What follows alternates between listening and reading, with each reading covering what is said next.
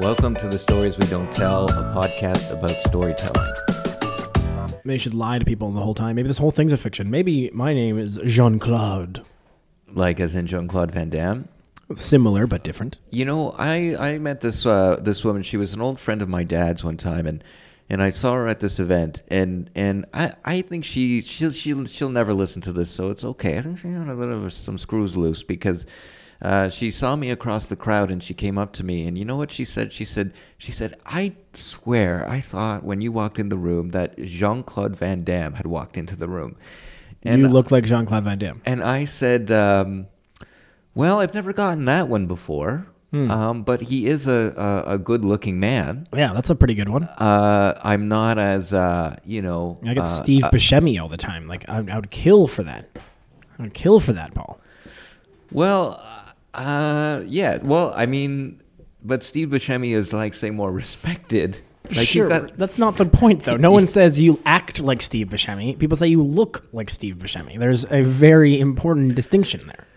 Well, but he's a really good actor, whereas Jean-Claude Van Damme is not. I mean, Jean-Claude Van Damme is big and tough and everything like that, but and maybe Steve Buscemi has kind of made a career of playing like a lot of oddballs or kind of weirdos and everything, but that's not the point, right? I feel like that is the point. Like literally, like when someone comes up to you, what they're saying to you is not that I believe that you could have a successful acting career. What they're saying is you look like this guy who plays mostly murderers, right? Which is just not great.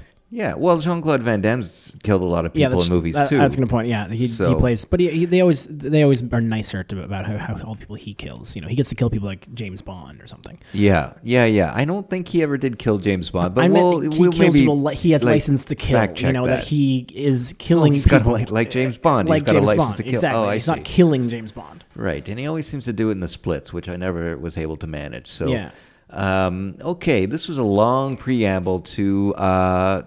Getting at a deeper truth exactly. through fiction. So maybe there is some element to those two people that others think of when they see us. Maybe there's some deeper truth there. Yeah, maybe they're just right in their fiction. Yeah. So we're talking about the idea of sometimes you can, and we've had a couple fiction stories on this podcast, some full fiction stories. Yeah. I think this story is a bit of a mix of both, a little bit, in that there's some sort of pieces of it that are definitely true, and then some pieces of it that are more fictionalized. And so we were thinking about this concept, which you've done previously, of using some sort of pieces of fiction to tie together a story that where the goal is sort of a nugget of truth. Mm-hmm. I think that it sort of frees you up in a way to not be beholden to say exactly what happened, or even maybe there's other people that were involved in like if there's some story that you want to tell that is a true story, sometimes it affects other people. You don't want to necessarily reveal, like it's not your place to tell their story. So sometimes going into a more fictional account can help to still be able to talk about that and still be able to get at the different concepts or the different ideas that you want to hit on, but in a way that is not necessarily word for word kind of true. Yeah. It's one of these things in which you need that piece of fiction to make it work, and again, or you can find a way to make it say more compelling, and like in a sense, like we do a lot of true storytelling. That's the whole point of most of the shows, and we're not sort of getting away from that entirely here in any shape or form. But I do think there's at times, we've actually said this before, of the sort of concept of telling something that is true rather than factual, which is a little different than what's happening with this story. Yes. In that when we say true versus factual, what we usually mean is, it's very weird in a short story to have 3 or 4 different meetings with someone. If you can make it, if you talk to one person like over a span of a month, resetting the stage of a conversation 4 times is a lot of a time suck, where you can just push them all together and talk about it once, right? Whereas this is sort of creating a different atmosphere and a different place or a different experience where you can get at something more deep. Yes. So we're going to hear from Mellow IO, who just was on the show or on the live show, Yeah. and it was that was some interesting, like when we were going through the workshopping sort of period. This was a story that he kind of revisited that he wrote a little while ago, but. And we had those discussions through that process of, does it, not that it doesn't matter if it's true or not, but just that we're mentioning earlier, just it kind of frees you up to explore some ideas that you just are interested in or you're thinking about. Yeah, and I think for me the key difference of stories that I would sort of want to be told in this context, and or ways I would use fiction, ways I wouldn't, is that I think the key for me would be to keep the emotional impact part of the story to be true. Mm-hmm. If I was going to tell sort of a fictionalized version of something that was still did happen to me in some way or in some capacity, but the rest didn't, I think I would still want there to be that sort of the emotional element to be the true part. And then you can sort of build up a fictitious scenario around it that sort of allows you to get at that a little bit better, or in a different way, or in a way you want to talk about. Mm-hmm. But I think that's sort of the way you can, I think the pushback that would exist on fictional storytelling more generally is the sort of concept of like, well, why do I care, right? Yeah, it's a long sort of thing that I've been thinking about. So a while ago, many years ago, actually, there was a movie called Fargo, and funny enough, Steve Buscemi was in that movie. Yeah. But at the beginning of the movie, there was a title card that said something like, the names of the people were changed in this movie. But to protect the innocent or the guilty, I can't remember exactly how it was phrased. But they're like, rest assured, all of the things happen in this movie. And then afterwards, the filmmakers did actually say, you know what, that wasn't true.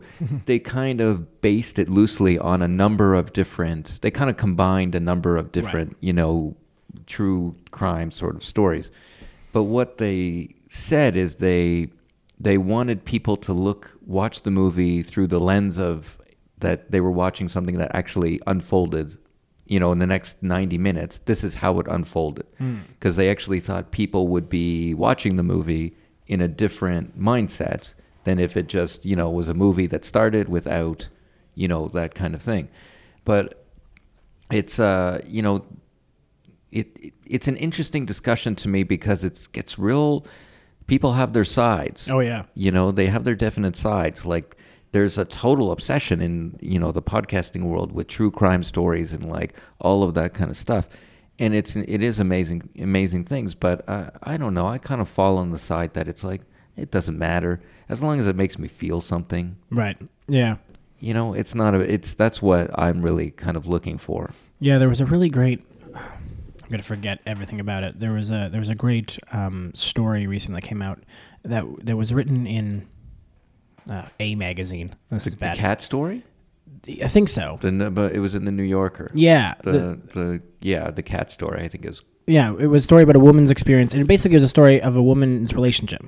Yeah, but like dating. Dating, it? Yeah. A woman is dating in a relationship and went viral. Yeah, went viral. And the goal of the story was very clear, that it was to make you understand and feel like what it could feel like to be dating as a woman, basically. Yeah. And like in the true kind of like in the way that things can escalate and go very sideways very quickly in a way that seems. You could follow through the whole thing. You're like, yeah, it feels good, and that seems reasonable. And then, things happen. Mm-hmm. And that, I think, that was fiction. I believe it was a work of fiction. It was a short story. Yeah. And I don't honestly recall like how much, when it got like it kind of went huge, and how much it got picked apart for being true or not. I don't know. If that was an issue. I think there was a bit of that. And that some people were like, well, she should have done this or this. And it's like, that's not the point of the story, right? Yeah. The point of the story is to make you feel something. And it did. It really, that was why it worked. That's why it went viral. Is because you read it and you would be like, oh, I get it's giving me it's illuminating a experience that I would not have had in the way that it's sort of written. And so there's a place obviously for people have been writing sort of fiction that is like real life forever. But and just as a sort of we're not to belabor this all these points and everything, but something that I've really enjoyed when I've employed this kind of thing is there's also a way that you can, and I think Mello kind of uses these tools in a very effective way, is that you can almost take control of what of a certain kind of scenario. So like for me, I remember I did a story about an old relationship, and the last part of the story was me writing a letter to her. So it's like, it didn't happen. Right. Or it happened, it didn't happen that way, but I kind of framed it like I was talking to her. And it's kind of nice to be able to, sort of like be able to explore certain ideas that you want and kind of have a little bit more control or say in it after the fact to kind of help, help it make sense to you. Yeah. And if the point is to get the point across, that's what matters. Yeah. So we're going to hear Mello. He's a spoken word artist and a performer and a writer and an author. And, he, again, just sort of wanted to explore some of these ideas about fathers and sons and parents and kids and all of these things. So let's let Mello take it away.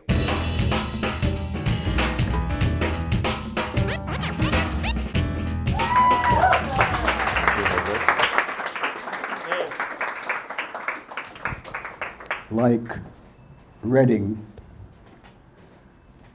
I was sitting on the dock of the bay, a stale cigar perched between my lips and oblivion. As I watched the smoke spiraling out above the undulating waves of my aimless life, my dull life, the blue waves and gray smoke drifting together in the same general direction away from me. To take a day and make it what you want, to wrap it this way and that way and bend it to suit your taste. Not to be daunted by it or get sucked into its vortex. Now, this is a day worth living. But this was not the day I was having. Instead, I was having a day not worth even living once. When suddenly out of the mist of nowhere appeared this figure of a man, an old man who hobbled over and, without prompting, drew himself near to me.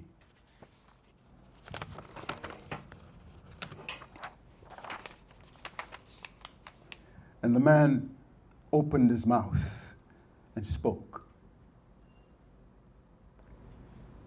I'm an avid beachcomber, and on early mornings and during sunset afternoons, I would do my daily rounds along the sand and pebble shore looking for something more. I would see beauty and peace in the brightly colored, smooth, and uniquely shaped stones that greeted me and adorned my path. Time and tempest had taken them in hand, threw them and hewed them and polished them, then placed them here for me to see. Awash by these waves, the stones would appear and disappear, with each receding and forward roll of the frothy sea. I would dash ahead to retrieve a particularly stunning one from its snug and sandy place, only to lose it as a foamy wave rushed forward to hide it from my view.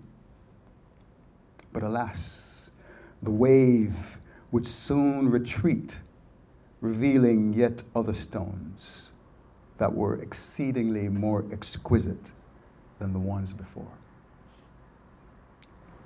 And I would be thankful and relieved of my sorrow for losing the first.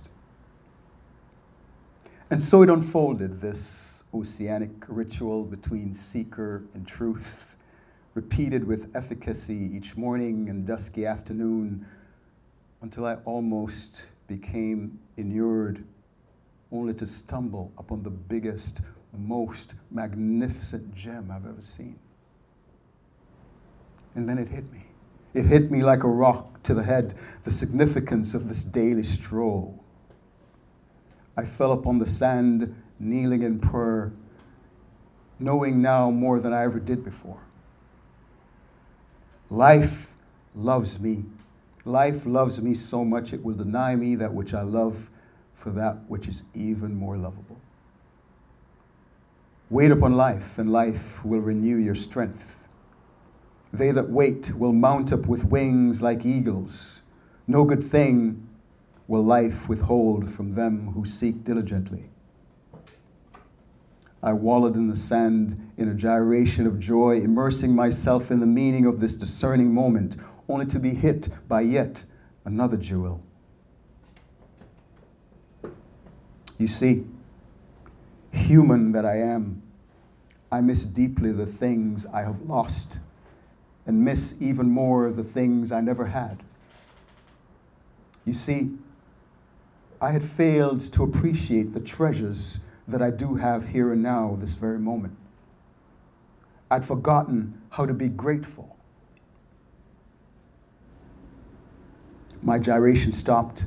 I rolled over and I sobbed on the shore, adding tears of thankfulness to the other nuggets of truth that lay strewn all around me.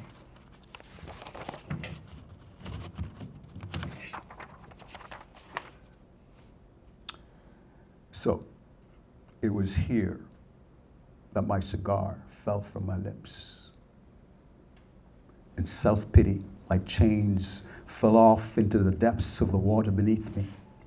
Waters that were no longer rabid with fear, but rife with possibilities. Rising from his knees with eager anticipation, raising his eyes toward the sky, the old man held on to an outstretched hand that came seemingly from nowhere. He lifted himself from his erudition and resumed his walk. As I watched him leave, I rose from my knees. With nervous anxiety, I raised my eyes towards the same sky and reached out for the outstretched hand. Lifting myself from my stupor, I tried to walk again in search of my own stones. For many days and evenings, I returned to meet the old man by the sea. We would talk for hours about his life and mind and the stones we had found. Our conversations were long and lucid, vivid and vivacious, full of rich, intense feeling of oneness. Once I told him I felt trapped by my past, that even though I had tried to shed the manacles that seemed inescapable. And he said, should we follow the dictates of our past, we would be damned to live in defeat and despair all our lives. If you can turn and move against the forces of your past, then by all means you must. Reject the destructive tendencies of your miserable inheritance. Say no to their efforts to destroy you. Instead, destroy the ugly edifices that have been constructed in your life, and reconstruct a new milieu with different drives, new direction, meaning, and with a new power source. You can and you must turn the tide around. He spoke with such a firm assurance, as if there was no doubting or reservation, as if he knew the absolute truth of his words. His confidence invaded my qualms and swallowed them. I felt brave enough to face a new world, but did not know quite how to do so. So I asked him, how can I turn back this mighty tide that threatens to overwhelm me? He looked knowingly at me, and he said, I think for someone, anyone, to do something, there must first be a mental resolution. And having made this mental commitment, you need to work like hell to bring it to fruition. Anything less is an exercise in fantasy, a dream, a hope that something will happen without any effort on your part. You're already equipped to meet the demands of your existence. You can feel, think, visualize, analyze, theorize, synthesize, plan. You can project and work. Use these skills. Don't let complacency and strife rob you of your innate gifts. They are the answers. One night, he spoke lovingly and memorably to me. I felt his kindness piercing my vulnerability, paring it down to the point where I could trust more of myself to him. I felt one with him. I shared my fears, my hopes, my dreams, and I told him how much I've always wanted to lift my life to heights hitherto attained by me or anyone else in my generation. He never laughed, never questioned my audacity. I told him I was never able to find the right wind to take me higher, never been able to hold my own at those levels of turbulence without getting flustered, never able to sustain my grace of flight for any length of time except short. He never ridiculed me, never judged or belittled. He listened earnestly. And when I told him how I had failed wretchedly in the pursuit of my own purpose, I saw in his eyes compassion and understanding. And then he said, "Be gentle with yourself. The wind you need is beneath and behind you, ready to sustain you. Each day, be thankful. Recommit yourself afresh to the endeavor of soaring beyond. Let your thinking, your speech, your attitude, your style, your relationships, and your entire being reflect something of that commitment to rise above the ordinary. One day, you will rise. You will rise above your limitations, and your second best will become yesterday's accomplishment. Events may erode and undermine your efforts, but you don't have to let them conquer or subdue you. You can rise and persevere in goodness. Circumstances do not have to have the final say. With humor, with mastery and creative excellence, it is possible. Chaos can be conquered. Life can be celebrated. With a life-affirming attitude, difficulties can be faced squarely through improvisation, innovation. The challenge of living can be met with equanimity. Life can be a low-down, dirty shame, but it does not have to rob you of your humor, your charm, your elegance, your ability to persevere. Do not let circumstances overwhelm you or frighten you into doing things you don't wish to do. Do not be afraid to be different, to excel. Believe in yourself without fear or shame. You are beautiful. You are ugly. Don't be afraid to be either. Don't be afraid to be humble. Build yourself as strong as you know how. Learn to stand and be free. Be free in who you are. His words of encouragement was like food to me. No one has ever spoken with me like this before. I cried at each utterance. I felt weightlessness, as if a load had been raised from my sagging zeal. For the first time, I felt loved. Loving in the company of an older male. I'd been such a dismal failure at loving that I'd grown to distrust my own sense of love. I wanted to tell him how much I loved him, but I didn't. Instead, I told him I was grateful for his entrance into my life and how much stronger I had become as a result. I promised him I would restore wholeness and integrity to my living, that I would replace deceit with truth, weakness with strength, fear with boldness, ugliness with beauty, and wayward conduct with a sense of purpose. And then he said, my son, the fact that you are here today suggests that you did not give up and that your flame still burns brightly. That of itself confers upon you the right to be here. You have earned it, or else you wouldn't be. What is it that you have?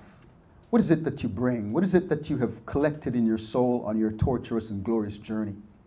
Is it hate, anger, despair? Is it resentment, disenchantment? Or is it love, compassion, insight, hope? Whatever it is, it really doesn't matter. It is all right. It is all a part of your material. It is not where you've been that counts, it is where you're going. It is not what you bring to the here and now that defines you. It is how you use what you have that will determine where you go from here. My son, the basic essential requirement is not that you should discover love, but rather that you should become love. Allow love to find you. Walk on. And remember, you can never walk alone. I wish you peace, my son. It was the last time I ever saw him, this old man by the sea. He asked nothing of me except my best and my attentiveness. I remember his words as if they were mine and as if they were spoken not yesterday, but now. The next day, I woke up with my own father on my mind. I don't know why exactly. He wasn't dead, but he may well have been, for I had not seen or spoke with him for years. This was nothing new. It has always been like that. Ours was not the relationship where we covered each other's back. I would have liked that, but it just never happened that way between us, and there was no hope that it ever would. With my father, it was touch and go. Actually, it was more go than touch. We rarely made contact, and yet something deep inside me wished it wasn't so. I longed for him, wanted to love and admire him even as he would love and admire me. If he only knew. I regret not having my father around at those important moments. My first day at school, my first suspension from school, my first school play, first graduation, first track race, first student elected leadership position, my first girlfriend, first kiss, first heartbreak, first fight, first major setback, my first major achievement, first anything. His presence, companionship, advice were never available. And life, my life, went on without him, and his without me.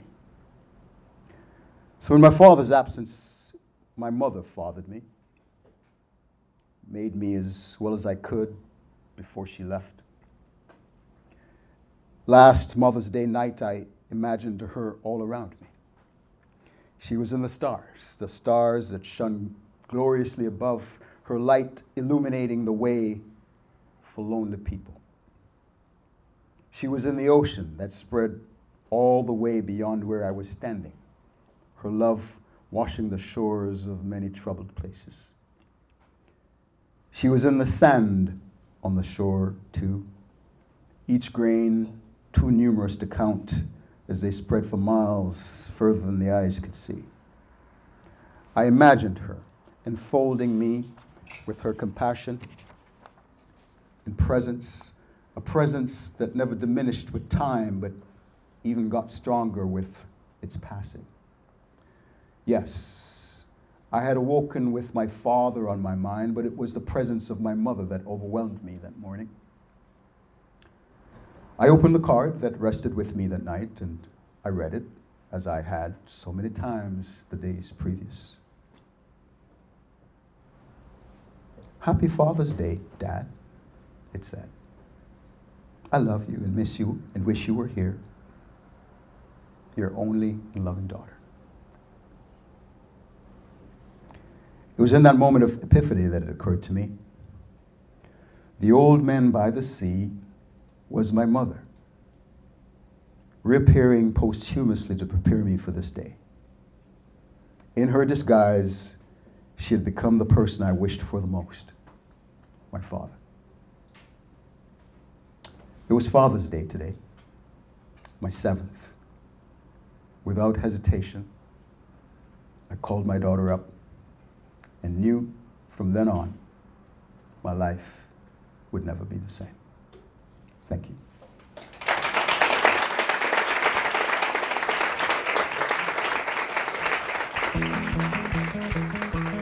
Subscribe to the Stories We Don't Tell podcast on iTunes or wherever you get your podcasts. If you like what you hear, leave us a review on iTunes.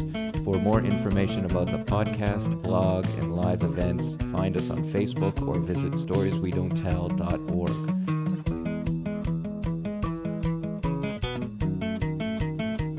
This episode of the Stories We Tell podcast is brought to you by Paul's Disinterest. Paul's Disinterest, worth every penny.